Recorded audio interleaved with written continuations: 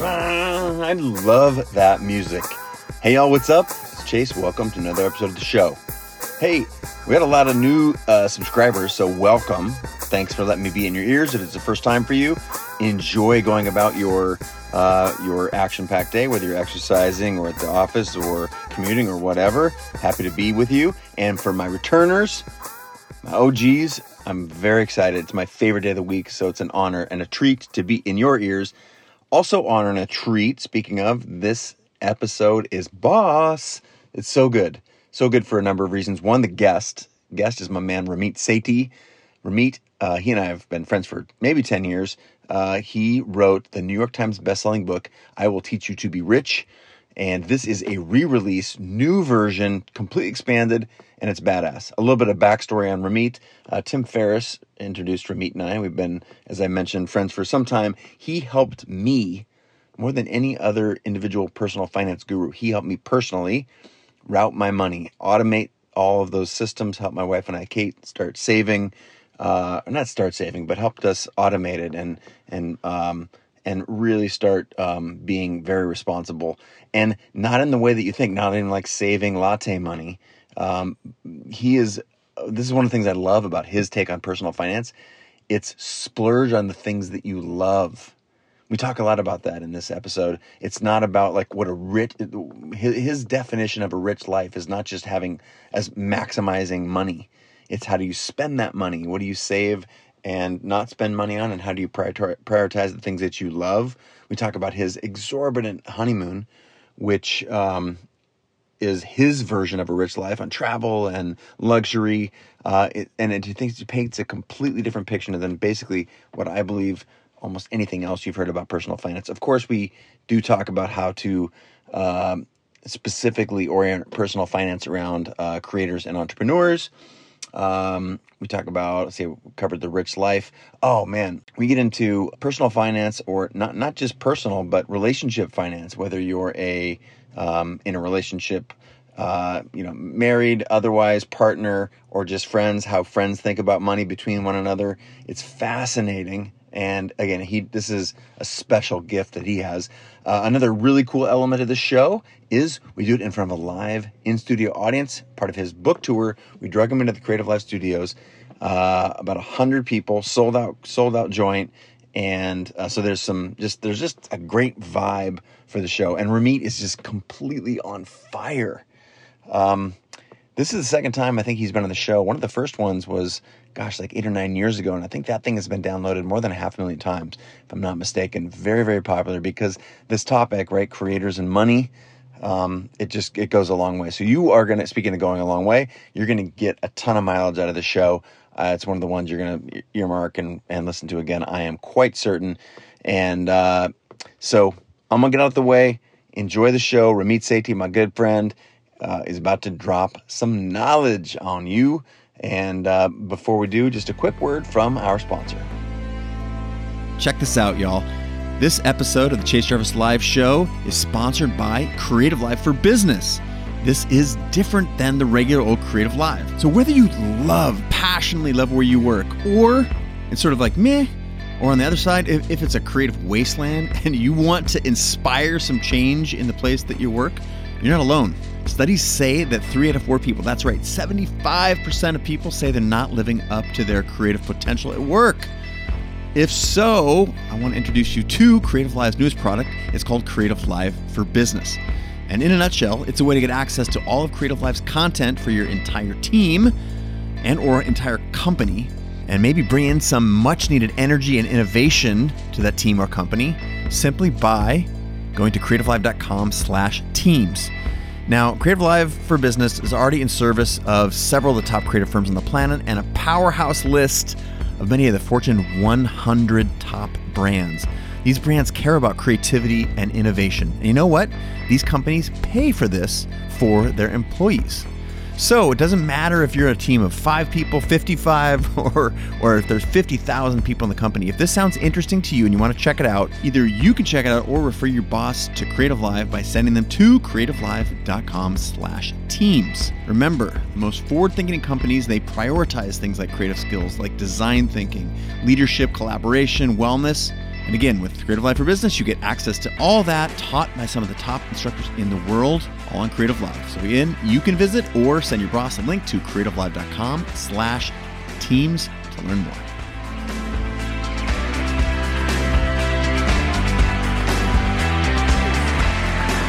What a setup. How about it? I love it. Woo!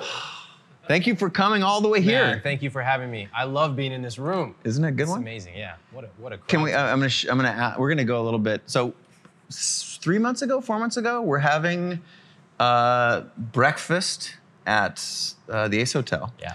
And you're talking about your tour, Yep. and you're like, no live events, live events but no broadcast events. Yeah. So you named a bunch of cities, and I invited you at that moment, and you were really hesitant at first. No, it's not true. Share if you will. You know what? I decided to go on tour, and I haven't been on tour in 10 years. So You look great, by the way. Thank you. And I come out, and I realized the cities that I'm going to, it is amazing to get in the room with people. Yeah. And the people who come out are amazing. I mean, super fans. Not you people. And I mean, like, it's amazing. Like, watch this. Who here has been reading I Will Teach You to Be Rich for more than 1 year? Okay, more than 2 years, more than 5 years. Wait a minute, Like, this is unbelievable. You're only 4 years old. That's not possible. Anybody more than 10 years? We got. Yeah, look at this, amazing. Yeah, OGs So in it's the like house. they've really seen. They've seen a lot, and it means so much to me to be able to get in the room and to talk to people in different cities. But I also realize that not everybody can come. In fact, even here, this thing sold out. Yeah. And so I appreciated that you allowed us to be able to stream it. So no matter where you live, no matter what your situation is, you can see some of this stuff and apply it to your life. Awesome. And I'll just share a little personal sentiment before we get into the book a little bit. But I will also go back, and I think it was probably 10 years ago or so, 11 years, we were at an event that our mutual friend, Tim Ferriss, you were just on his podcast, I've been on his podcast before, a great guy. He hosted an event, and we were like literally got stuck riding in the bus seat next to each That's other. We right. didn't know each other, so we were getting bussed to dinner, and I'm like, "Hi, I'm Chase," and he's like, "Hi, I'm Ramit." And from that point forward, we stayed in close touch for the next 6 months. I learned more about, you had just dropped the book maybe a year before that. I learned more about personal finance and how to automate a lot of the stuff that I was spending an inordinate amount of time and it was causing some stress in my life. And I was eternally grateful. You came on the show, I think it was 10 years ago? Yeah, long time. Nine years ago. One of the biggest episodes to date. And then we were fortunate enough to have you here on Creative Live about 5 years ago now. Yeah. Only course you've ever done outside of your own. That's right. Yeah, I mean, only you could have gotten me to get up from my apartment chair and come out here. So I appreciate all those times and today too. Well, I'm going to start at the start, which is for the first version of the book, which is completely refreshed. I read it, about 80-something new pages. Yeah. But you, in 2004, started creating this material. What started that obsession with personal finance? Because honestly, I'm curious. I want to go into your past a little bit. What started your obsession with personal finance and helping people get better about money? Well, I'll tell you, the truth is, I don't wake up dreaming about Roth IRAs. It doesn't get me going. What does get me going is I never felt like I understood the rules of the game. Yeah. Right? Like somehow when I grew up, there were some things that I was just naturally good at. I'm Indian, I'm a spelling bee champ. That's a given, all right? It was always gonna be a given, it's a given. Literally a champ, like I was number 9 in Northern California. I'm a little bitter about it, so. That sounds like a white ribbon where I come from. Oh man, this turned into a therapy session. We're going back. Spelling bee champ, okay. Okay, so, but then there were other things that I was like, everybody seems to know this, and the rules are not written down anywhere, and I just don't get it. And I think all of us at one time or another have felt like everyone else seems to know, and maybe I was absent on that day of school, or I just don't get it. And when I look at the pattern of my life, whether it was with money, whether it was with fitness, whether it was with all these different parts of life, I wanted to figure out how it actually worked. And money's a perfect example where there are so many people chirping in your ear, and yet when you actually understand all the stuff of how it works, the truth is very simple. Yeah. And it's almost so simple that it's hard to believe. Yeah. So when I started off, I took, my college scholarship money, I invested it in the stock market, part of it, lost it, realized I wasn't as smart as I thought. You're glossing over this way too fast. I took my college scholarship, I invested it and lost it. Okay, so back in 1999, everyone's a genius, right? Everybody thinks they're so smart, they're picking all these stocks. And I got this one scholarship that wrote the check to me. Here I am, 17 or 18 years old. No, that's a lot of money, you know? And so what do you do with money when you're 17 or 18? You put it in the stock market. At least I did. And I had an E-Trade custodial account because my dad had encouraged me to open it up, but I wasn't old enough. So I put it in, and I thought investing meant picking stocks. So how do you pick stock? I mean, most Americans think that's what investing is. Like, you got to sit around like it's Minority Report. Oh, left, right, and that's not what investing is, but I thought it was. Okay. So I picked these stocks, and every day back then, stocks are going up 5%, down 10%, and I lost half that money pretty fast. And it made me realize, number one, that was really stupid. Number two, man, there's a lot to learn here. Yeah. And so for the next few years, I started reading all the books I could get my hands on, watching all the TV shows, and I was also studying psychology and technology in school. And I just realized that what everyone was saying just made no sense to me. Cut back on lattes. My friends and I did not want to live that kind of life, right? We wanted to go out. Yeah. And, coming here, I want to go out and see what's a great restaurant to go to. I don't want to have to sit in there and say, let me open up my Excel spreadsheet and see if I can afford $3. I didn't want to live that life. Also, the stuff I was learning about human psychology just made me feel like the emperor has no clothes. You take any personal finance book and you open up chapter 1, and what do they tell you to do in chapter 1? Find out how much you spent last month. And people go, no, thank you. Yeah. And they put it right back on the shelf. We don't know how much we spent, but we know it wasn't good. That's right. And so I'm reading these things and I'm kind of dumbfounded. Why don't they understand how human psychology actually works? Why don't they start by talking about rich and what we want first, and then we can worry about the tactics of how to get there. Yeah. And so from there, even though nobody came to my talks in the early days, I finally started a blog, and then that became what it is. Was that 2004? 2004, August 2004, I was a college student, started writing the blog. You can go back, those posts are still live, no comments, nobody reading. But, I think sometimes we all feel like we have a message that the world needs to hear. Yeah. And maybe even, we don't even know that the world needs to hear it, but we have it. And even the tiniest bit of just a pat on the back, just from a random commenter who says, you know what, this is cool, keep it up. Or a friend who says, oh, wow, I got to check that out. Like, the littlest thing kept me going. And I remember when I got my first 1, 2, 3 comments from people I didn't know, I would have never imagined, 15 years later that it would be a room like this. Wow. All right. So you established yourself as someone who wanted to learn, which is a trait for all of the people that I've had on the show that we have on Creative Live. That is a trait of wanting to pursue the thing that you love and wanting to know more. Like this hunger, passion to learn. So you established that early in college. You graduate college. Yep. And you start writing your blog. How did you actually learn? Because what you learned from blowing your scholarship money, what you learned was that you're not very good at investing. Right. You sink yourself into the industry, and how did you actually go from what I think of it in terms of there's 2 groups of people. You go from 0 to 1. That means you have to start, right? Because that's huge. How many people here don't have an automated way to save their money? Look at this. Yeah.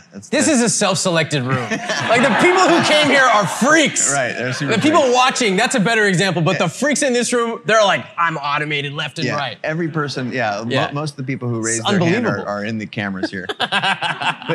but to start is one thing. Yes. And then to go from 0 to 1, and then from 2 to 10 is just incrementally getting better. Yeah. Right?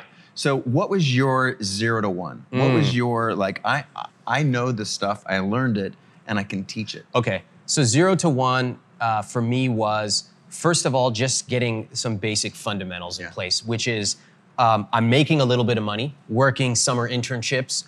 That money is just sitting in a checking account. What am I supposed to do with this? and oh, I'm going to buy this lunch over here or this pair of pants. Where does that come from? Like real basic stuff that most of us kind of take for granted. And what we mostly do is we have a pool of money in our checking account. We spend a little bit, and at the end of the month, we go, I guess I spent that much. That's pretty much the limit of what most people do with their money. I started to go a little deeper. Oh, I can actually save $100. Okay, great. Oh, I can actually think like, which one is actually worth? Is it worth spending a little bit more because the quality is better? Okay, great. 0 to 1 was me just getting my financial house in order. And then as I started to talk to my friends in college, I would hear them saying stuff like, oh, I got 15 overdraft fees last year. And I remember those from college. Yeah. Everybody here who was in college and got an overdraft fee at 4:30 a.m. knows what I'm talking about. Yeah. And I was like, why? What's going on there? And what I discovered was that there were a lot of things I wasn't accounting for. Yeah. Because guess what? I wasn't getting 15 overdraft fees. So I started listening like a student because I was just learning. And I started saying, oh, wow, so some people have credit card debt. Some people have this, some people have that. So I started building it into the way I thought about money. And back then I didn't have as strong of a philosophy. Yeah. It was just tactics, right? Oh, okay. I think that when you discover somebody who gets very good, when they go past 1, they have a point of view. Yeah. And so after I got from 0 to 1, people started saying like, oh, wow, this guy talks about spending extravagantly on the things you love as long as you cut costs mercilessly on the things you don't. That's a point of view. Yeah. And that was the second part, which has taken me to where I am today. All right, so that's from 0 to 1. And I'm gonna we're not gonna go linearly, we're gonna go all the way to the new edition of the book. Why put on a new edition? Like what was the inspiration behind it? Why? I mean, I personally took a ton of information from the original book. I think I told you backstage. Yeah. That's how my wife and I automated our finances, was on the back of your book. But why do a new version? I'm as surprised as anyone that I'm out here, because when the first book came out, and that was 2009, funny story, 2009. I don't believe in market timing, but that was literally the bottom of the recession. So if you bought the first edition of this book and you just followed the plans in the book, you are set for life. And that's crazy. That's crazy to think. Yeah. In fact, one of the things I did this time around was I went back to those readers from the first time and I said, tell me your stories. And the stories are amazing. One guy, he's like, I retired at 35, my wife is 36, we drive around the country in an RV. That's my rich life. And to be able to capture those stories from men, women, different ages, different locations, to me, that's rich. So the publisher came after me. They're like, oh, this book hit #1 on all of Amazon. Like, what's next? And I was like, nothing's next. I am done. It's all in there. Yeah, I wrote it to be timeless because the greatest books that I treasure, I read them every year and I find something new. They reveal themselves to me. So I wrote this book for that. I wrote it so that when you're starting out, maybe you have $10,000 in credit card debt versus when you have $600,000 in an account, you will still find something here. Yeah. Well, the publisher doesn't like when you say like, I'm good. So they kept calling, they kept taking me these nice lunches. Are they here? We need to be nice. No, they're great. Okay, they're great. Okay, I mean, I wrote the book because they're so great. Yeah, so good. After several years, I finally said, I'm not gonna do it, it's good. About 6 or 7 years into it, they said, hey, it's time, 10 years is coming up and people want freshness. And that's really what surprised me. And I realized in retrospect, they were right all along. People were emailing me every day saying, hey, I am thinking of getting your book, but is it outdated? And I'm like, outdated? Money? Yeah. What? But then I thought about it and I thought, you know what? If you're just starting out and you're thinking do these bank accounts still exist? Does Ramit still use that credit card? And some of it had changed. Yeah. So I did change my account. I stripped some of the banks from the original version because they went dark, they went bad. Yeah. I took them out. You don't get my recommendation anymore. A lot of new things are out. Crypto's out. Fire is out. I got married. So my own personal life changed with money and with relationships. So the publisher was right, and this is the result of that. Speaking of married, can we go there? Yeah. You guys okay with this one? Okay. Again, we've been friends for a decade. Of course, I'm so happy for you guys. Congratulations. Thank you. And as I watched you travel, that was one of the most extravagant honeymoons I have ever seen. I took 6 weeks for mine, but it was like mud hut 6 weeks, It was And I want you to tell the story about what you kept doing in such a nice job on, that it kept reminding me what like being rich is to each their own. Yeah. And your rich life in that case, it seemed like this was an experience of a lifetime. Yeah. So talk to me about, you're talking about saving money and helping people automate their finances. And then I won't say the names of the hotels, but I know the names of the hotels and they are fancy.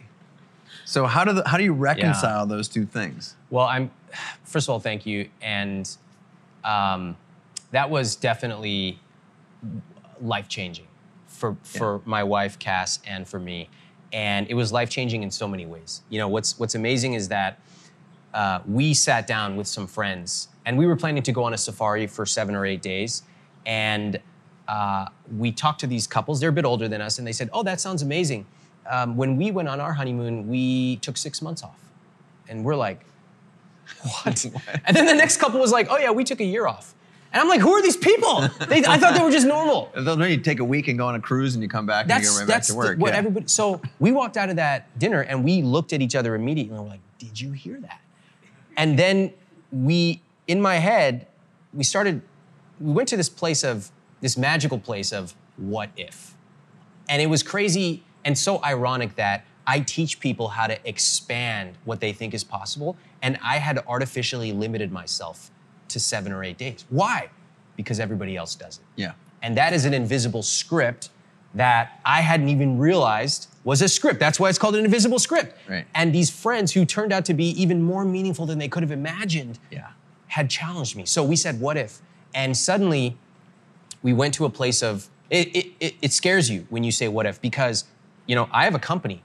I have an amazing team that runs things and I'm there every day, but what if I wasn't there? Cass has her own business. She's a personal stylist. What if she wasn't serving clients? Yeah. But we started to say, let's just think about the possibility. We lived in a place of imagination and we made a list of every place we wanted to go and we suck at geography. So we put it on Google Maps and it's like, this is the worst travel itinerary on earth. Yeah, like it makes no sense. So we started chopping it off and then we found the places that we wanted to go. And I said, we should do it. We should find a way. And Cass was like, yes. What was amazing was independently, we came up with the idea that like one of our core values is family. And at our wedding, family was just, it was so important to us. Independently, we decided to invite our parents for part of the honeymoon. This is very unusual. I didn't realize how unusual. I've never been on a honeymoon. Fair enough. So what are the rules? Touche. So we did it, and it was so amazing. Our first of all, her parents didn't have passports, so we were really kind of like carving new ground together. Yeah. And we thought about when we had traveled as kids. We never took trips like this. We brought them to Italy. We said, just show up. We'll take care of the rest. And they got there. You know, her mom, we took her to the Vatican. And so it was just this amazing experience. We did all these tactile things, cooking classes. Why? Because we want to create memories that we will remember forever. To me, that is the core essence of our rich life. Yeah. Money, it was involved. We're very fortunate to have saved money to be able to spend it. But ultimately, we never were thinking, oh, let's calculate some Excel value, C4. No, let's create memories. And the money was a tool to achieve that. To me, that's the difference. Like, prior to being introduced to your work, I wanted to learn core artist, like, yes. And you know how artists and money, it's like oil and water, right? Yeah. And what you have done to me, the concept of a rich life is money as a mechanism for doing what you love. Yes. And what I loved especially about your honeymoon is that, I don't know about you, but if I ever overspend on something, anybody in the room have things that they feel like they overspend on, that they're passionate about? Show of hands, like straight up. Look at that, I love it.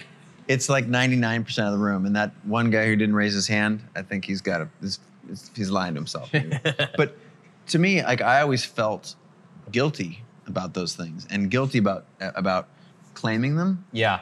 And your honeymoon was just this beautiful living example of not being ashamed. And you literally, you were broadcasting every day. You were posting on social. Yeah, thank you. And I believe that we should be unapologetic about the things we love. You'll notice for anyone who watched that it was never like, oh, look at me on a boat. It was never that. It was, look at these beautiful experiences we're having at a cooking class or in a crowded market in India. Yeah. Or look at we're horseback riding with giraffe 10 feet away. The money part was not the primary focus. For sure. And in fact, if you're willing, I would love to ask this audience, because I think this is a fun experience. So I believe that when people talk about money, a lot of times they start off and they talk about what you can't have. I'd love to challenge everyone in this room and everyone watching. Turn to the person next to you and take just 15 to 20 seconds. Tell the person next to you what you love spending money on. What do you love? I mean, love, you can feel it. Tell them why. And if you are really bold, tell them how much you spent. All right, let's just take 15 seconds. Let's just go through it quickly. 15 seconds for each person. Ready? What do you love spending on? What do you got? Mine is travel and clothes. Okay. Oh, and convenience. That's my number one. Okay, what's yours? Absolutely convenience. I pay fucking stupid money to have people do things that I don't want to do. There you go. And unreasonable amounts yes. all the time. Okay. But like when you I can see actually from your company that it bleeds through everything being organized. Yes. That comes from the CEO. Love it, love it. Let's take 10 more seconds. Chaos, but they're gonna love it. They love Look it. at the energy. This is great. awesome. Okay, let's bring it back. Let's bring it back. Everybody say shh. Okay, so whether you're watching at home or you're in the room, this is a very interesting experiment. Let me ask, who's willing to share, what did you tell your partner you love spending on? What is it? Come on. Go ahead. Music concerts. Music concerts. Okay, great. What else? Yes? Same thing as travel. Both of us had travel. Travel, love it. Junk food. Junk food. I've never heard that. I love it. Okay, yes, in the back. My two sobs. What's that? My two sobs. They're cars. Oh, sobs. Okay, cars. Great. Two of them. Yes. Fitness. Okay, now here's a question for you. Just think to yourself, what if I could quadruple the amount I spent on that? 4 sobs. What would it- sobs. I thought this was finance. He has 2. If you quadruple, that's 8 sobs. What would it look like? What would it feel like? You see, so many of us, when I ask people, what is your rich life? The answer that they give to me is usually one of 2 answers. One is a generic word like freedom, or another is a number like $1 million. And I like that. It's a good starting place. And I say to them, what does freedom mean to you? And the answers get really vague. Oh, I would be able to do whatever I want, whenever I want. No, what? Tell me what? $1 million. Cool, what would you do with that? Where do you live? What time do you wake up? And what I challenge people to do with this experiment is it works around this concept called money dials. And you can Google for money dials. I've written an article. Every one of us has at least one money dial, something that we just love spending on. And you can tell every single person intuitively knows, right? Yep. Ours happen to be the same. Yeah. They're actually relatively rare. We both love convenience. And when you tell people what you spend money on, I sound like a serial killer. Like it's insane. I'm like, I had like a Kinko's print out something and deliver it to my apartment, and the entire cost of that was like 57 cents. They're like, why don't you just go downstairs? I'm like, I don't want to. Yeah. I love convenience. It sounds like a psycho, Yeah. but I love it. Most people, the most common ones are food, travel. And so when I ask people, if you turn that dial, if you doubled your spending or quadrupled your spending, what would happen? And suddenly people start to think, their eyes go wide. They've never thought about the specifics. I've had people say, I would go to every Michelin-starred restaurant in the city. And then I said to them, who would you take with you? And their eyes, it was magic. They said, I would take my parents with me. That's a rich life. Yeah. For me, I would go on the trip of a lifetime. My wife and I would plan it together. We would bring our parents, and then what I didn't expect on our honeymoon happened on the last day. We're in Thailand. You couldn't have painted a better picture. There's a sunset. We have our cocktails. We're watching it go down right in front of the beach. And Cass said to me, she said, you know, at the end of a trip, I would normally be sad. She said, but now I know that if we want to, we can come back anytime we want. And I thought to myself, there is nothing better than first having a sense of abundance for yourself, but second for your partner. to have that abundance. And for us as a team to know if we want to go back, if we want to take our parents, if we want to go to a restaurant, or if we want to save more money and donate it, we can do that together. So like, to me, that's a rich life. Dang, that's serious. Let's get to tactics for a second, because that was very inspirational. But right now, if you haven't read the book, you're like, okay, I want some of that. So I don't want you to go deep because we can't do a 230-page book in 10 minutes. But give us just the tip of the iceberg on this idea. For example, the concept that you shouldn't splurge on the things that you love, which you've already debunked. But just give us a couple of milestones or some markers along the way of how we should start thinking. I think that first off, getting the basics in order is about getting the right accounts.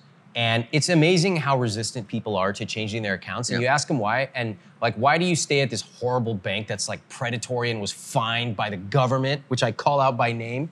And the answer is, my mom opened it up for me when I was like 7 years old. I'm like, what? Yeah. Why are you staying with this shitty bank? Get a life. Yeah. So, and people are so, it's gonna be a hassle. I'm like, yeah, it's gonna be a hassle for one day, and then the rest of your life is amazing. So just get honest with yourself. Yeah. Get the right accounts. The places that I like to work with, people and places. And I'll tell you something. I have this thing I wrote recently called 10 Money Rules. And one of the benefits of getting your money in order for me is that I have a rule: never work with someone who I don't like and respect. And once I had more money, I was able to make that rule. So I believe you don't need $1 million. You don't need that much at all. You choose the companies you want to work with. So I name the best companies, get those companies, you can set up your automation system. The second thing is to start thinking about growth. So many people, if they feel like, oh, I need to save a little bit, and they should, but that's not enough. Saving is not really success. In fact, saving is sort of the bare minimum. And that's what I want to challenge people. A lot of people are not telling the truth about what you need to grow your money. So saving is good. You got $500, $5,000, whatever. The real way you grow your money is through investing. And a common misconception is that I need to be rich to invest. It's actually the opposite. You get rich by investing. So we talk about simple ways to automate your money and invest it automatically. And then I think the third and most challenging part is to really master your own mindsets about money. That's something I added this time. Yeah. I realized that last time in the book, I had all these great tactics about, use these words, call up your bank and you'll negotiate your APR lower or your late fees lower, or I even showed how to negotiate your salary. A lot of people get $5,000, $10,000 raises. But if you grew up with a family who perhaps said something like, we don't talk about money in this house, or easy come, easy go, or any of these, I'll never be a rich person. If these are the things that you grew up with, I can show you all the word for word scripts and it will never hit you here and here. And so now you have to master your psychology. And once you do that, the tactics are so easy. It's a 6-week program. You follow it, it's easy. But the hard part is to look inside and say, what are my invisible beliefs that I have about money? And what might be actually causing me to do certain peculiar behaviors that are a result of what I learned when I was 7 years old? What's the biggest hurdle? Like you've got millions of readers on the blog, hundreds of thousands of folks in your email list. You clearly get a lot of inbound information. Yeah, and I read everyone's email. In fact, I have my email address in page 1 of the book, and I tell people to email me because I want to know where they're starting their journey. That's crazy. And the last page, I tell them to email me again. And that's my greatest dream, is for people watching this, 6 weeks from now, go through the program and email me and tell me what you changed in your life. Wow. So I do get that data. Okay, so you have that, but what is the biggest hurdle? Yeah. And I don't care if it's going from 0 to 1, just starting, or that people overlook when they're trying to get better. The biggest hurdle I've seen, if you boil it down, people will write in different things. Some of the examples are, must be nice to be able to save $100 a month. I can't even afford 50 cents. This is like a classic millennial thing, like a race to the bottom. Yeah. And I wrote victim culture, like I have zero tolerance for it. Another thing that people write is like, I made a ton of mistakes when I was in my 20s, and now I feel like it's too late. Classic, right? Yeah. If you boil it all down, and if you see enough of these, you start to get an eagle's eye Yeah, view. that's why I'm asking. The most common thing is, I don't believe that I can do it. And I understand why. If anything, Yeah. over the last 10 years, I've become so much more compassionate about money and so much less judgmental, because I know I've heard every story under the sun, right? Guy's making $1 million a year, he's living check to check.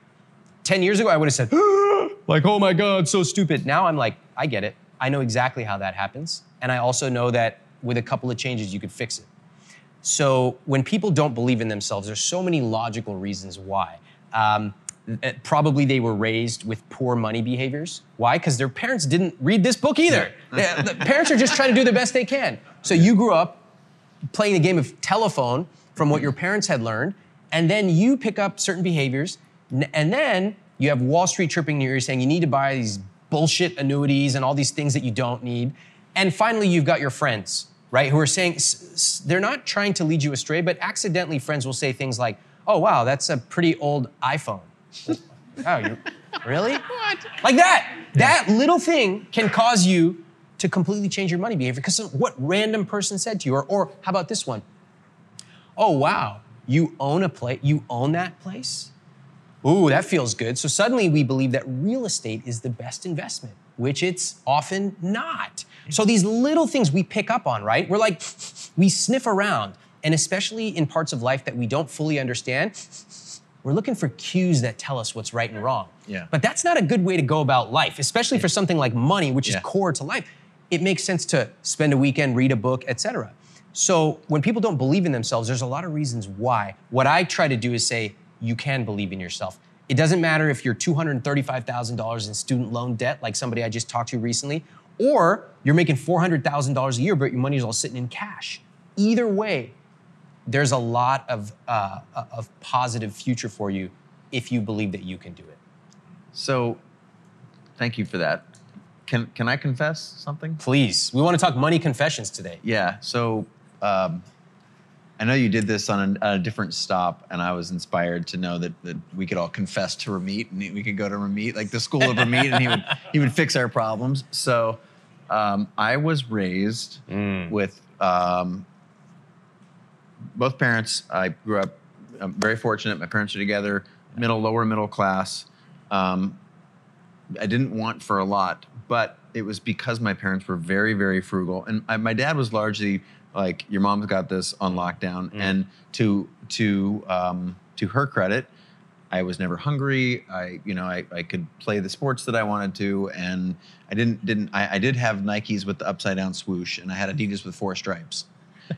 True stories. And I was like, how come my Nikes have 2 eyes in them? And so that there's a frugality. The heat is on at 62 degrees in the middle of winter, and it doesn't. If you're cold, go put a sweater on. Mm-hmm. And knowing that I didn't want for much, I can look back and say, wow, that's amazing that I was raised like that. But it created a set of behaviors for me personally. Like what? That were very antithetical to that. So the fact that we, saved all our money and that the heat was on 62, what am I? I'm like opposite guy. Oh, like, really? Whatever, I'm not frugal. Yes. It created some very expensive spending habits younger in life. Okay. And so there's a little bit of a reaction to the way I was raised. Like I was raised this way, and I'm going to do everything I can to avoid that. Right. And despite I had it pretty good. Yeah. But there was this something in there that felt like it didn't feel like abundance. Yes. But with abundance, when you don't actually have the money, that's a problem, right? So that's like half the people on Instagram. Yeah, there you go. Yeah. So if this is my confession, and I guess the extension to that confession is that I carried that into my married life. What does that mean? So my wife Kate is awesome, of course. She's amazing. You know Kate. She and I, ironically, 10 years into our marriage. So we've been married 20 years, 10 years in, we had this conversation. Wow. And I'm like, why are you freaking out? And she's like, why are you spending all our money? So 10 years, hold on, I gotta ask Yeah. a couple questions. Okay. So you're married for 10 this is years. what I was worried about. This when is I had the amazing. confession. Okay, so you're married for 10 years. And everything's super good. It's good. Yeah, super good. Had you talked about money before? Zero. Wow. And Zero. did you think that was normal? Yeah, because I think to me, and maybe that was because of the attitude toward money that I had when I was raised, that it wasn't something, it was just like, it was on lockdown. It was controlled. It was it was a very sort of narrow focused mindset. And so to me, it was just a thing that happened, and it was not something to be managed. So, and then you grew up this sort of frugal / ultra frugal life. Yeah. Then you were reacting to it. You said, I'm gonna spend a ton. So now in this first 10 years of marriage, what are you doing behaviorally with money? I think that two things. One, we hadn't really had real conversations about it. Yeah. We pulled our money and it was fine. And the only thing that we did do is decide the things that we were okay, like health, like you could spend whatever on health. But besides that, we didn't have a lot of guidelines. Perfect. And so, like, when we did have the conversation, and Kate brought it up, and she's like, that's scary behavior to me. And I was like, speaking of real estate, I want to invest. I wanted to get aggressive growing our business, which turned into Creative Live. And to me, that was just I had confidence that I could earn money, but I was worried only about this new reaction that I saw from my wife. So I know in the book you also talk about having money conversations with Cass. Well, that's my confession. I mean, it's like therapy here, right? I know. First of all, I just think that's amazing, and I think your story is so surprising, but also so unsurprising.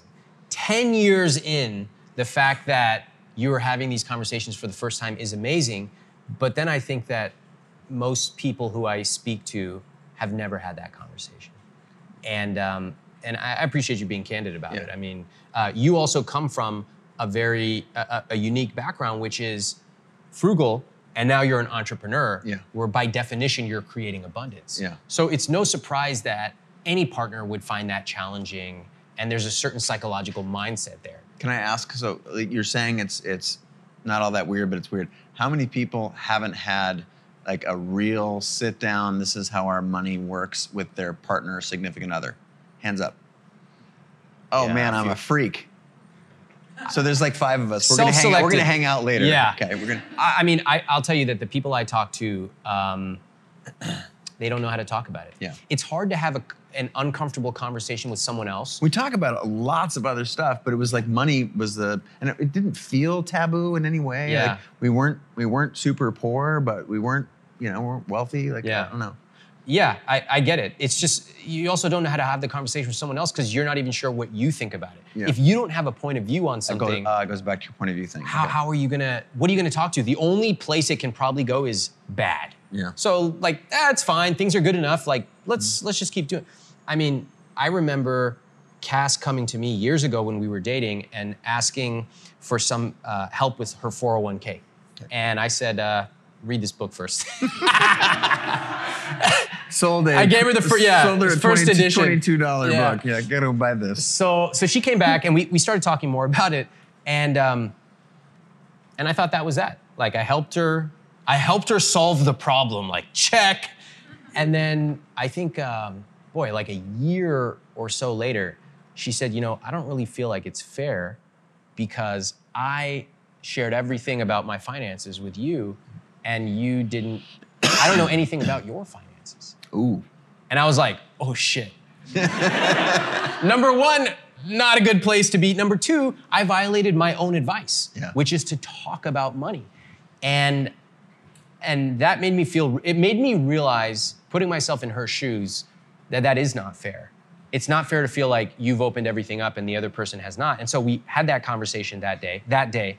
And I remember it being actually an amazing conversation. Yeah. So I think I have to admit I didn't take my own advice on that, and I regret it. And as I had that conversation, and as we had even more difficult conversations, as we started to put our money together, think about getting married and to get married, I realized, man, the advice out there on couples and money, on love and money is so generic. They say stuff like, have the conversation. I'm like, what conversation? Like, tell me the words. I need to know the words. Tell me what she's gonna say or what he's gonna say. I wanna know. Because that's what I did with the negotiation stuff and all the script stuff. But there's nothing like that. It's just this generic stuff. And when you're trying to do something that's uncomfortable, you want, at least I want as much guidance as, I want someone who's done it to tell me this is what you need to know. Right. In fact, even backstage, you're like, okay, you're gonna come up 2 stairs, da-da-da-da. I'm like, yes, tell me everything, I love it. Like, it's a certain type of It's person. true. We all just confessed. We went through that little thing like 3 times. Like, no, I'm gonna stand right here, and you're gonna come up. We're gonna do this. But it's cool. It's interesting that you like you want a script. You want some guidance on especially things that are taboo or weird or new for you. Yeah. The money stuff was new for me. Yeah. Getting on stage, I've been on stage 1,000 times. Yes. He's been on the stage once. So I get it. I get it. Totally. And I think part of my rich life for myself and for my students and people watching is to demystify what it takes to be successful. Like, if you didn't know, you would think that, oh, everyone else is just having these conversations with their partner and like they just know, and I just feel horrible. Like, it's not just you. Yeah. Everyone else is struggling through it. And so what I wanted to do in chapter 9 was to shine a light on the things that are not talked about. In fact, the things that are often taboo. Things like signing a prenup. Things like talking about money with your parents. I mean, how many of us have parents in this room that you're a little concerned about? You might have to talk to them about their financial situation. Anybody? Look at that. It's gonna get bigger and bigger, right? And it happens with so many of us. Does anybody know how to have that conversation? No. So I wanted to shine that light in this book.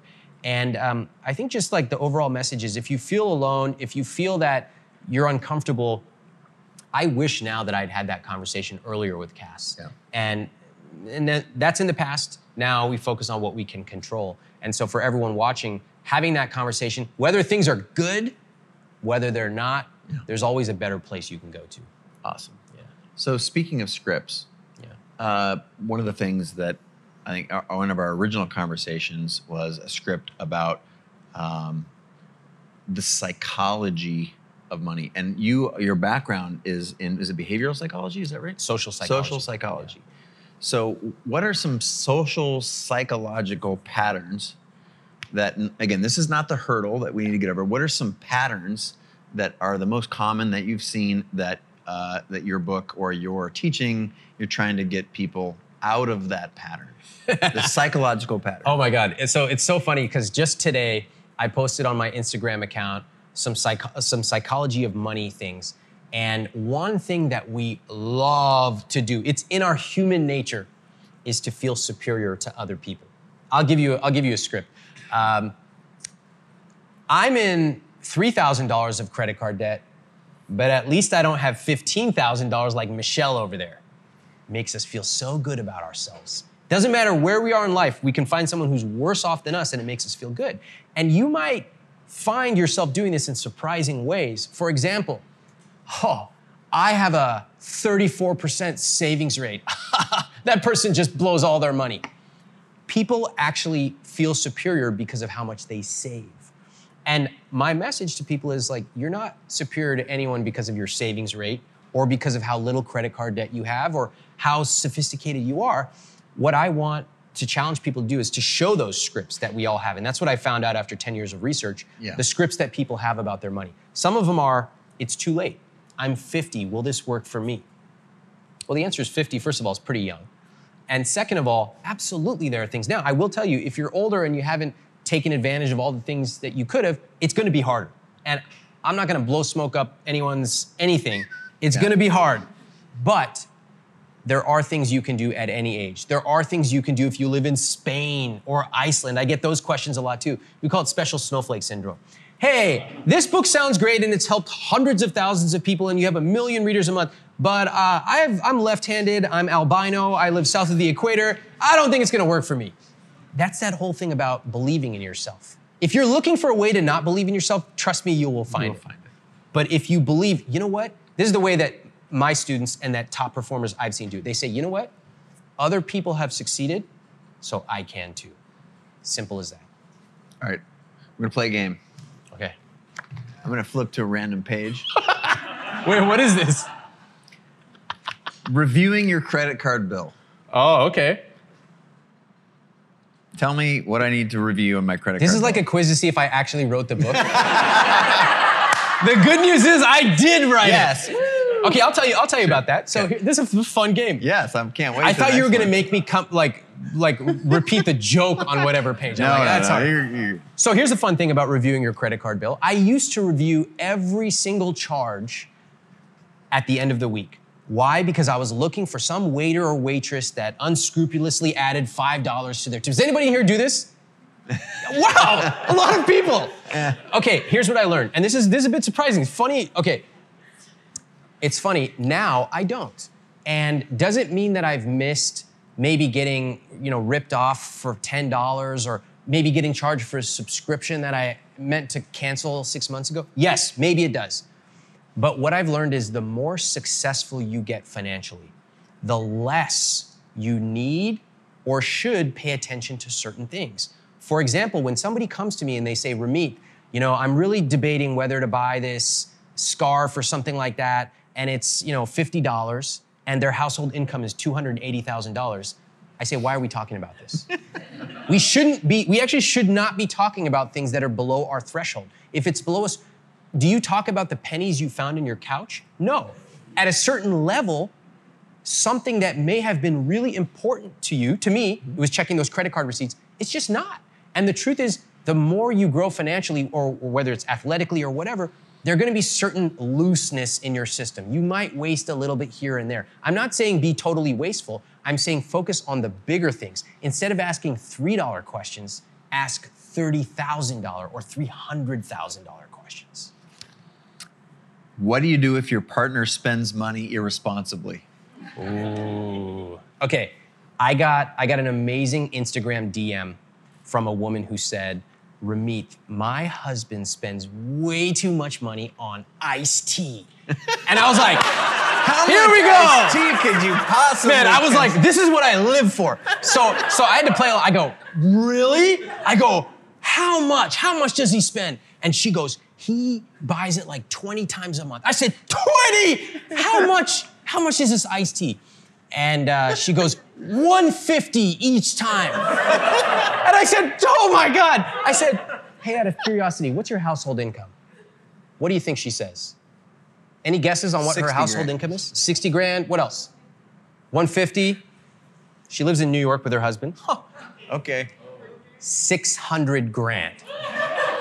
Now, listen, okay, so all the gasps in the room. Fascinating. Now, why? What's going on here?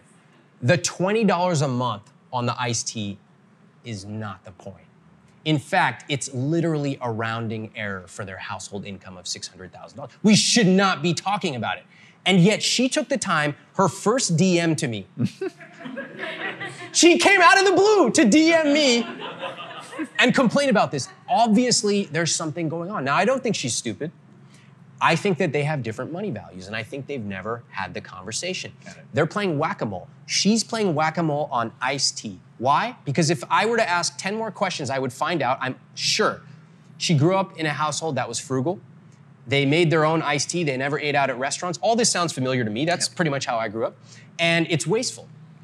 If I talked to her husband, I would find out that he works in finance. He and she both earn a lot. And he says to himself, it's the one thing I have in life in the morning that makes me happy. And so I'm gonna spend it, and why are we even talking about this? They are having different conversations. They're operating at this level. Down here, they're never getting up here and saying, what matters to us? What is our rich life? Where do we wanna go for a trip? Values. Our values. Yeah. And so they'll spend the rest of their lives arguing about a $1.50 purchase, just like many of us argue about lattes or whatever it is we argue about with ourselves. Should I buy this jacket? When we never take a second and say, what are my values? That's where we should be living, not down here. So you said in your honeymoon, for example, I'm going to push on this a little bit. Yeah. Like, I value great design. I remember Yeah. you saw the leather, you went to the leather crafting place in Italy. Yeah. And so is that a thing? You had a conversation with Cass and you realized, like, I love design and I'm going to overspend on having designed things in my life. And Yeah. you talked a lot about spaces. One of the reasons that we're here, Yes. because this stuff matters to you. Yes. So talk to me about how you choose your values, less about your specific values, unless you want to go into it, but mostly like, because what do we value? You don't actually understand that stuff unless you take the time to ask yourself the question and maybe even write it down. Absolutely. What I've found is that most of us don't think about what we love because we're so busy thinking about what we can't do. I can't do this. I'm not allowed to do that. If my rich life is just to pay off debt. That's what a lot of people say. I said, what a dim dream. If that's your rich life, to be debt-free, it's no surprise that you have debt. Because who gets up in the morning to pay off their debt? I want you to pay off your debt. I show you how to make an aggressive plan, but there's got to be something beyond that. Yeah. Now, how do you find your values? I think, first of all, we all have the things that we value inside, but carving them out past all these invisible scripts that we have is very difficult. I love a beautiful leather jacket or dress or whatever it may be. Fashion. Okay. But society tells me that's shallow. And so that's an invisible script that we have to confront, right? I spoke to another woman who told me, she said, Ramit, I'd like to know how to find out what I should spend more on. I said, well, tell me, like, what do you do? She goes, I go to Starbucks once every couple weeks with my husband. We buy whatever we want. I said, okay, that's good. What else? And she goes, I don't know. I don't know what else to do. So I was in a chat room with some other people. I said, hey guys, what do you think that she should spend on? And they gave her these predictable, things, massage, facial, da-da-da-da-da. And she's like, I already do all that stuff. I'm like, okay, first of all, that's cool. Yeah. Well, what else? And then she said something to me that's very interesting. I said, tell me about your life. What do you wake up? What does your house look like? She said, I have 3 kids. My house, there's a lot of stuff going on. I said, okay, what does that feel like? She goes, it feels like constricting and to have all this mess around. I said, what would it feel like to have a really clean house? And she said, it would feel amazing. And I said, okay, what would that entail for money? And she said, I guess I could hire somebody. I said, yeah, tell me more. She spent the next 2 minutes telling me, well, I could hire someone to come clean my house, but I have 3 kids and I'm teaching them to clean, so they clean and they do this and then, and I say, how does it work out? She's like, it's not that clean, but I'm teaching. And at the end of the 2 minutes, I said to her, congratulations. You just told me something you would love to do, and then you spent the next 2 minutes talking yourself out of it. So many of our values are inside of us. She already knew that her dream, which is such a modest dream, to hire someone to come in once a week, once every 2 weeks, she could pay for it, she had the money, but she talked herself out of it. Why? I'm not the kind of person who needs that. That's shallow. And every single one of us has done something like that. So for your values, I would say, just close your eyes and imagine, if I could spend anything and nobody would know, what would it be? If I could spend anything and everybody would know, what would it be? If I could spend something and somebody I respect could say, wow, that is really amazing, what would that feel like? Now you're gonna have some clues as to where to go next. Huge, awesome. All right, so we've talked about how it's not about saving $5 a day on lattes. That's a fool's errand. You talk a lot in this book about the big things, and that's really where you're gonna find a way to save money. You earn money. Earn money. You also, earn more money rather than save more money. But you also, for example, the common go-to, you already mentioned it once, is real estate. Yep. Talk to me, again, this is that same game here, how to save big, or how to save thousands rather, on big ticket items. Okay. Most of us spend too much time on little items, and we spend entirely too little time on the big items. So if you think about it, we spend a lot of time going on Yelp and looking for what restaurant we should go to for sushi, and yet when we go to buy a house or get married or buy a car, we just kind of go with the flow like we're floating down a river. And what I want people to think about is, in my life, I picked a few restaurants or a few coffee shops. If I have a meeting with somebody, we're going to those coffee shops. It's simple. And if I need to go to them, I'll go to them, but otherwise, I don't want to spend my limited time picking coffee shops and sushi places. I picked them, I know them, good. When it comes to buying a house, I want to challenge people to think, first of all, should you buy a house? Just as an interesting counterpoint to a lot of American culture, the American dream supposedly is to buy a house. I rent on purpose. I live in Manhattan. And when you tell people that you rent when you could afford to buy, they're like, what are you talking about? And what I talk about in the book is that real estate is not always the best investment. And I challenge people to run the numbers and to realize there's every incentive in this country to get you to buy a house. Everybody wants you to buy a house because they get a little piece of your money, all right? But nobody's telling you what the truth is and challenging you to run your own numbers. When it comes to these big purchases, you should be fairly close to being an expert. You should have your own model. You should have talked to people who are 10 years older. You should say, tell me what you wish you knew when you bought a house. Tell me the expenses that nobody told you about that you've had to save. Oh my God, your roof, your fridge, your walls. Okay, wow, I gotta factor that in. If you're not doing this because it sounds hard, then you're not ready to buy a house. If you don't have 20% down, if you can't commit to living in that city for at least 10 years, then you're not ready to buy a house. These little rules and guidelines are the kind of rules of thumb that you should be setting up for the biggest purchases in your life. And if you get those right, that's worth $20,000, $50,000, $300,000, which is more than any amount of lattes you can buy in your entire life. There's a lot of lattes. Man, I get a little passionate because I hate liars and I hate bullies. I just hate them. And when I started going through the financial industry, that's what you find a lot of, is bullies telling you you're not good enough because you haven't done this, this, this. And liars telling you you need annuities, you need this account, you need that, you need to buy a house because it's the American dream. That's a lie. The American dream is your dream. And your dream could be buying a house and 2.5 kids and a white picket fence. It could be no kids, traveling around. It could be doing whatever you want. So that's what my challenge is for people, is your rich life.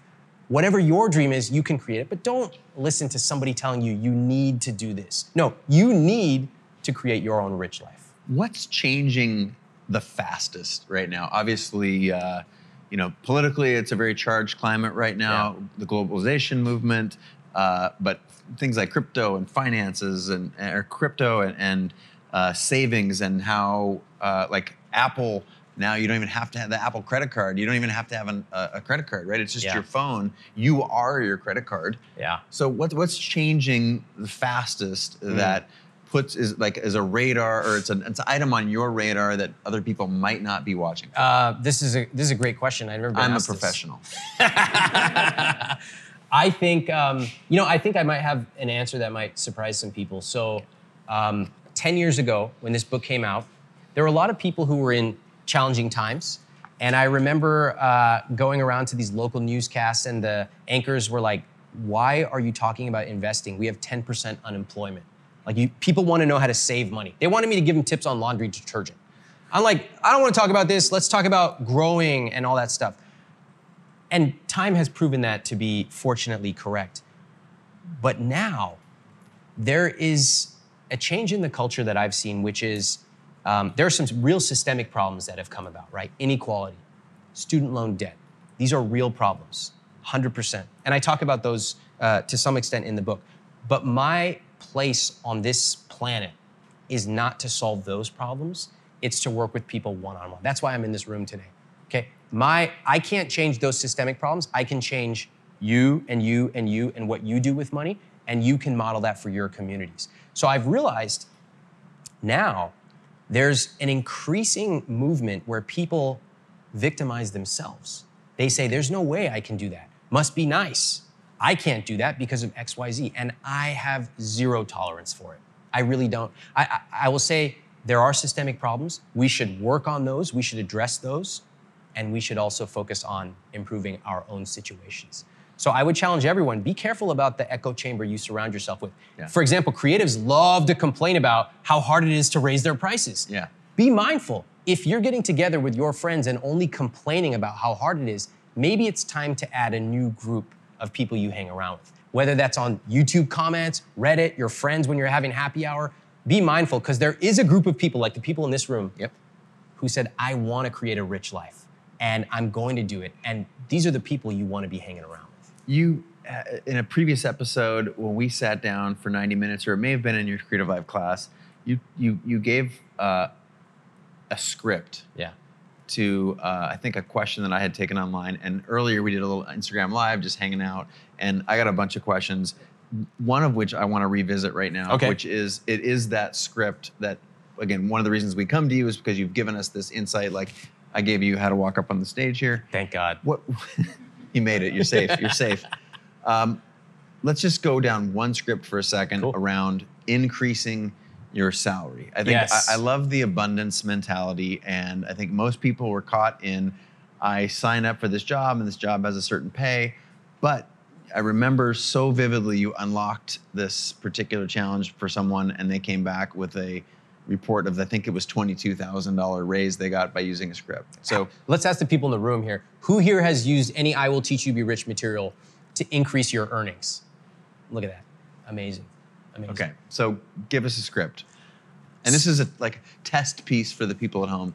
Please. For whom this might be new. Love it. New territory for So them. all my material is field tested. So by the time you ever see it, it's been tested by hundreds or thousands of other people, right? And that's our philosophy. When it comes to increasing your salary, the common belief people have is, I gotta kick down my boss's door and say, give me money. And then my boss is gonna say, get the hell out of here, you're fired. Of course you're gonna be fired if you do that. That's not the way you ask for an increase. A different way is a multi-step process. So let me break it down rapidly, and then you can search online or look in the book for the more details. The first thing you do is you send an email to your boss and you say, you know what? I'd love to sit down with you and talk about what it takes to be a top performer in my role. Would you be willing to chat next Friday at 3 p.m.? Of course. You go in the meeting, you say, you know what? I don't want to just do an adequate job here. I don't even want to do a good job. I want to be amazing at my job. I want to make your life easier from me doing my job. So I know this has been unusual. That's a really good line. The boss is loving it. No one's ever come into the boss and said this. So you say, I have a few ideas of what might be excellent, but I wonder if you'd be willing to share some of your ideas with me.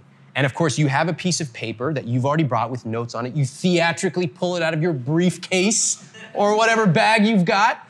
And your boss is already, the boss hasn't even said a thing. They're impressed. So, maybe you end up concluding, oh, instead of going for 4% improvement on this project, I need to go for 7%. And XYZ, you write it down. You say, great. I'll tell you what. I'm going to work on these. I feel confident about it. I feel good. I have the resources. If I can exceed expectations on all these three things, I'd love to come back to you in 6 months and discuss salary adjustment. But let's not talk about the salary part until that happens. Would that be okay with you? Notice that at each step, I'm being super gradual. Can I come in for a meeting? Can you help me walk through? Can we talk about it, but later? Boss like, yes, yes, yes. See you later. So you go back to your desk, you document it all, I'm excited, da-da-da-da-da. I'll update you in 2 weeks. Great. Now this is the hard work. You gotta actually do it. You actually have to be good. Awesome, right? There's no secret trick to suck and then get a $10,000 raise. You need to be good. So you have to exceed the expectations. You update your boss, I would say every week. Some people prefer every 2, but every Friday, just want to summarize. We talked about these 3 things. Here's where I am. Here's what's coming next week. Boom. Boss is loving it, feeling good. Let's fast forward to the end. 6 months later, 8 months later, you've hit your numbers. Okay? Now you're going in. Now you're going in for the real meeting. Okay? This is where, when I say 85% of the work is done before you ever set foot in the room, this is what I'm talking about. The end result is just details. You've already done all the hard work. So you've researched your salary now at salary.com, payscale.com, whatever places. You've documented all the work you've done. If you're really smart, not only have you gotten feedback from your coworkers, you may have even asked 1 or 2 of your coworkers to quietly send a note to your boss and say, hey, I know that Ramit is coming in there to have a meeting with you on Friday. I just wanted to let you know that he has been an absolute privilege to work with. By the way, he single-handedly improved conversions 4%. All right? You've engineered success for yourself. You walk in, you say, you know what? I'm so excited to talk to you. 6 months ago, we sat down, we discussed these 3 things. I'd like to actually share the numbers, although you already know them, but I think it's fun. Boom, briefcase, pull it out. 1, crushed it. 2, destroyed it. 3, awesome. And you're getting excited, your boss getting excited, and you say, how do you feel? Da-da-da. You're celebrating, right? There's just one other thing. 6 months ago, we also discussed a salary adjustment. I'd like to have that conversation. And I brought some information to make it easier for us. The real briefcase now. Boom! Pull out a document that shows how much you are paid in your role. Let's just say for easy math that your current salary is $50K. You discover that you should be paid $56 to $64K. This is a very common thing. People find they're underpaid by $6 to $12K. And you say, based on my role and responsibility, it looks like the range should actually be XYZ. And based on what I've achieved in the last 6 months, I believe I should be at the top of that range. What do you think your boss is going to say at that moment? Your boss loves you, wants to keep you. You made his or her life much easier, and they want you focused on the next thing you're going to do so they can keep exceeding expectations in their role. You're gonna have a conversation about the plan. You will very likely get a large raise. You may not get everything you want, but even if the boss says, well, I can't do that, I can do this, or hey, we're gonna have to wait X months, I show you how to negotiate that stuff right there. This is how you negotiate your salary. This is also how you negotiate higher rates with clients. It's all about doing the work that others will not do. And you can see, ultimately, I gave you the perfect words to use, but there's no tricks and no secrets. The real secret is actually out-preparing everyone else and then getting paid at the top of the range. That's how you do it. That is just one little sample of why we love this man. Right?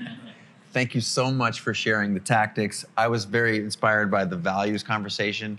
Anyone else going to walk away and think about what they care to spend money on, what's meaningful to them, where they want to overspend by 4 times? Is that what it was? Yeah. Quadruple that spending, 8 sobs for you in the back. If we could please give a super warm thank you, applause, a Creative Live thank you to our dear friend and a guru of finance, Mr. Ramit Sethi. Round of applause. All right, that about wraps it up. But hey, before you bounce, 2 quick things. Actually, I'm going to go 3 quick things. Thing 1, thank you so much for being a part of this community. And I'm not quite sure how you landed on this podcast. It doesn't matter to me. The fact that we're all in this together and that we're able to have a conversation is awesome. I feel honored to be in your ears right now and that you've paid attention to what I've been doing, what Creative Live has been doing for some time. And whether it's been a day or 10 years, I just want to say thank you. It's also really important to know on the backside of that I do a lot of responding to comments. So hit me up, direct message me on Instagram or Twitter or at me. I try and respond as much as possible. So let's have a conversation that transcends me just being in your ears here. Let's try and do it somewhere out there on the internet land. That's thing 1. Thing 2, again, I'm not quite sure what channels you pay attention to me and my work, but please go check out. I'm at Chase Jarvis or /Chase Jarvis or whatever on all the platforms. And it's really important to me also, if you wouldn't mind checking out Creative Live. It's something that not only myself, but 120 other committed hardcore badass people come to work every day to build the place where creators and entrepreneurs learn. So check that out. They're just /Creative Live or at Creative Live all over out there on the internet. All right. Until again, probably tomorrow. I hope I'll hear you. I'll be in your ears maybe tomorrow, and I'll look for your comments on the internets. Bye.